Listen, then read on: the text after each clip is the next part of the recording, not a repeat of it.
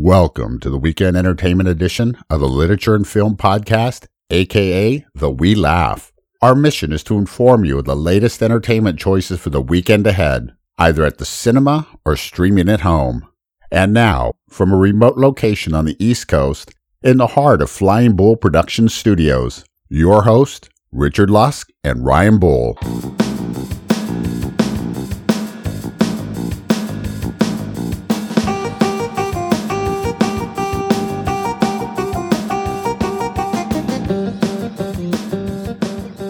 Welcome to Laugh, episode 191. It's a We Laugh for the October 28th weekend. I'm your host, Ryan Bull. Joining me across the table is our other host, Richard Lusk. How are you, sir? Howdy doody.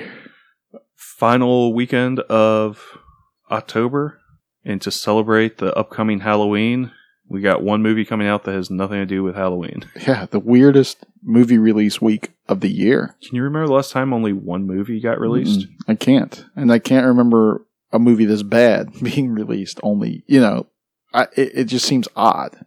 Given the fact that there were 4 released last week, and 2 of them had a Halloween sort of, theme. Is Halloween like the world's, or the least popular weekend to go to the movies? No, and Halloween isn't even till Monday, so why not do a Halloween movie? Get something there, an animated kids film, something. I don't. A comedy. It's bizarre. Yeah. So this weekend, it is about hell, though. This movie is about the devil and hell, right? Inferno. This is from the Dan Brown novel of the same name. This is the 3rd movie with Tom Hanks as the lead. Robert Langdon, who he wakes up in an Italian hospital with amnesia. He has to team up with Felicity Jones, and together they race across Europe against the clock to foil a global plot of whatever. Did you ever read the Dan Brown novels? No. I've read a couple. I think I tried once, but the prose was so bad. I was like, why is this the most popular book? Yeah, I liked Angels and Demons, the first one I read, but the more I read of him, the more I was like, wow, he's hackneyed, and is he like... He relies way too much on plot contrivances.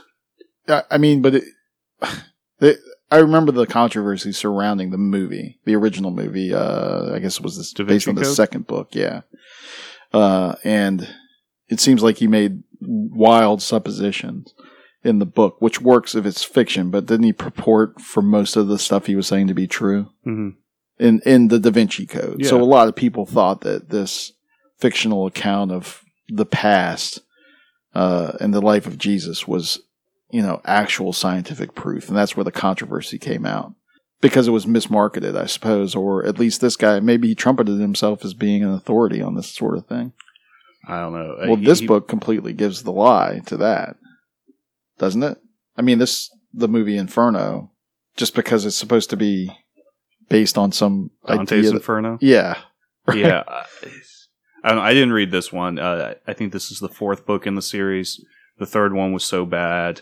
They had an omniscient narrator say the main character dies in a scene, and he's not dead. Wait, what's the 3rd one? The 3rd one's set in Washington, D.C. I don't remember the title of it. It was so horrible. It was about the Illuminati and the third novel with Robert Langdon. Oh, so this is a whole completely brand new... Dan Brown didn't write this? Dan Brown wrote this. This is the 4th book, but they decided to make this as their 3rd movie.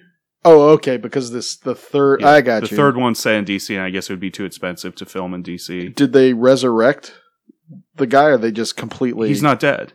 The omniscient narrator was wrong. Something that has never before happened in literature. You cannot have an omniscient narrator lie. Brutal.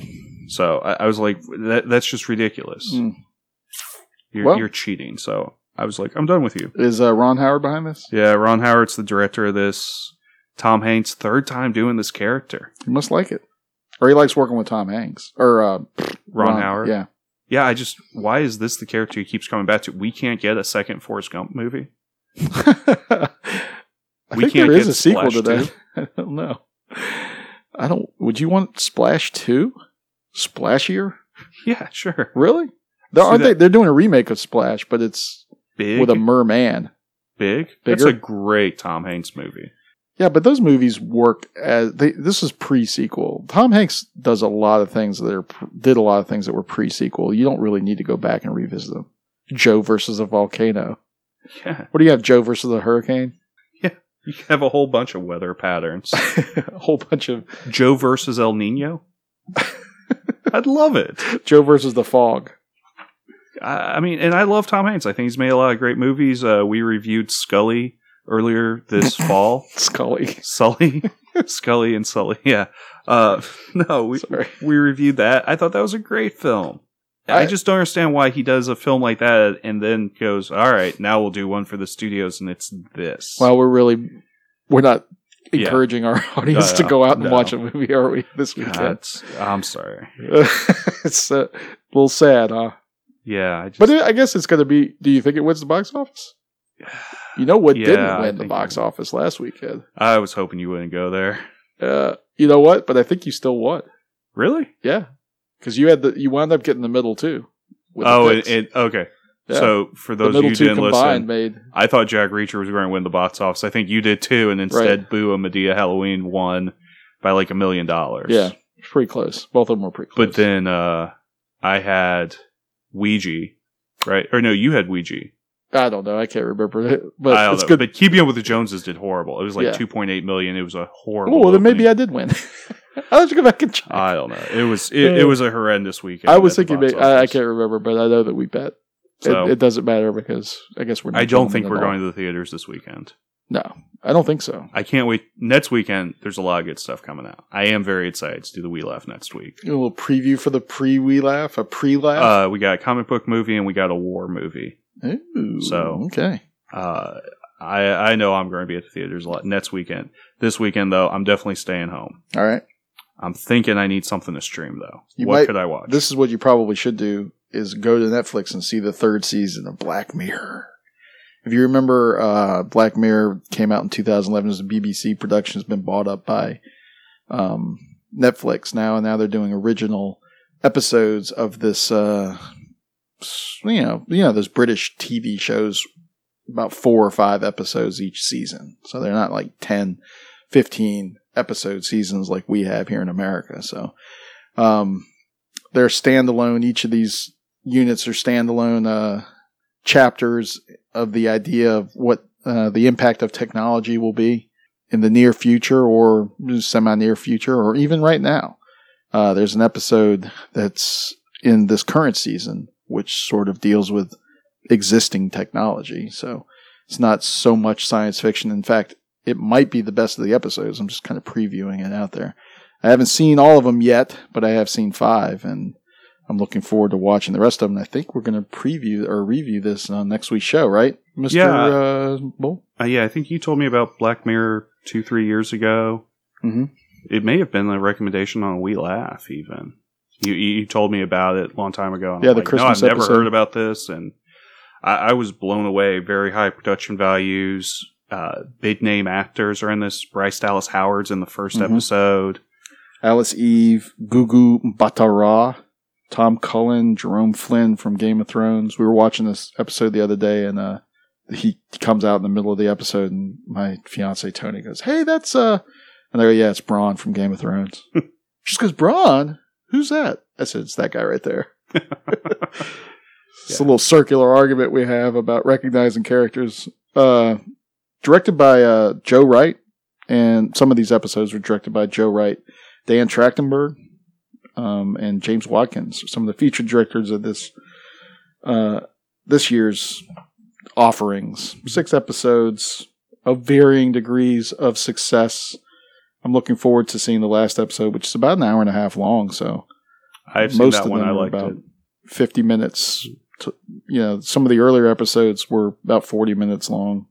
I like that freedom that Netflix gives in terms of presenting television or movies or something like that. They don't have to be fixed to some certain, length. Mm-hmm. I do also want to mention a streaming pick, which may be the best Western I've seen this year. And it's called Borrowed Time. I forgot to tell you about this. It's a Pixar animated project that's a sort of a side project that's been in a bunch of festivals, and it's showing on Vimeo right now. That I saw it on, I don't know, it was on a Facebook page or post or something, and I thought, I'll check this out. I meant to send it to you, and I never did, but anyway, maybe we'll link it through Twitter or our Facebook page, and then you guys can look at it for the next month or so. It's called, I think it's called Borrowed Time, and there's also a little vignette about why they decided to do this this animated short, which has very adult themes, and it's a Pixar movie. It looks Pixar, but it's not for children. It's not G or PG. It's not G or PG, but it's not overtly violent either. It's just very thematically heavy. So very, like very dense. Don't watch this with little kids. Don't watch it with little kids. There's a little bit of blood violence, and you could see where this could be if they did a full-length Pixar Western with adult themes using this character, which the vignette making of sort of reveals that they're interested in doing something like that. I could see it being exceptional, and maybe it would be transformative, and it could potentially, if it were made into a full-length feature, it could potentially break new ground and be iconic in terms of moving forward in the Pixar movie universe. So supposedly all the Pixar movies are related in some way. Be interesting to see how this one fits into that. But it's very, very deep and dense and dark, and it's only like 8 minutes long. So it's called Borrowed Time on Vimeo. I hope that's the title. I'm pretty sure that's the title. It might be Living on Borrowed Time or something like that. Okay. But anyway, we'll send out a tweet on it. If that's not in your liking, or if you don't have 8.5 minutes to give to a Pixar animated short with deep, dark, disturbing themes, what should you get on the Redbox? There's an interesting film that just came out. It stars James Caan. It's called The Good Neighbor. It's a horror suspense film. James Caan. Ice Cream Man? No, he's this creepy neighbor. Oh. Old man, real gruff. So good is ironic. Yeah, like he's just angry, and these two teens have decided that they're going to do a video project on him. They hide video cameras all over his house. Ew. And they rig his house up so that he'll think it's haunted, like the doors slam shut and stuff. A bell rings, and they're watching him all the time, and he starts to get more and more freaked out, and he retreats to his basement. They don't have a camera down there, so they don't know what he's doing, and he's gone for long amounts of time. So they're not sure what's going on, and tensions keep going. And there's a decent payoff at the end. It's a movie that you definitely think about in coming days. It's not a great film itself, but the questions it asks are pretty good. And I'm just glad to see James Caan, still working. Yeah, I thought he was dead. He's a really talented actor, and he's also an actor who's willing to take chances. Like, this isn't a part that you're going to get rave reviews for, and, it's not going to lead to more stuff, but it's an interesting part, and, it has an interesting story to tell. He was in Misery, famously, where, he gets hobbled. Yeah. And brutal. They went to tons of other actors, and no one wanted to do it because they didn't want to have to act from a bed for 80% of the movie. But James Caan's like, this is too good of a role. It needs a quality actor to do it. I'll do it. So, I've always given that guy a lot of credit for his courage to do challenging roles, and I think this is I like James Caan. I've always liked James Caan. All the way back to the Godfather. He played Sonny Corleone. It's fantastic in that. So apparently this guy that directed it, Kasra Farahani, he's an art director, production artist for Allegiant, Alice in Wonderland, Avatar. The Curious Case of Benjamin Button, Hancock. These are all pretty interesting movies. Assistant art director on 3:10 to Yuma. Yeah. So that guy's got a lot of stuff going around, Blades of Glory. This guy's got range. He's got more range than the Andes Mountains. Nice. So The Good Neighbor on Redbox. That would be pick. My pick. All right. So you're saying on Netflix, go watch season 3 of Black Mirror. We're going to be talking about it on next week's show. We're going to send out a link to Vimeo where you can watch Borrowed Time, a Pixar short, and probably the best Western that's out right now. It's a good Western. There's one film coming out in theaters we're both going to take a pass, though, on Inferno, starring Tom Hanks. Sorry, Tom. So, thank you for joining me, L-Train. Thank you, Mr. Bull. There be dragons. Talk about him, everybody.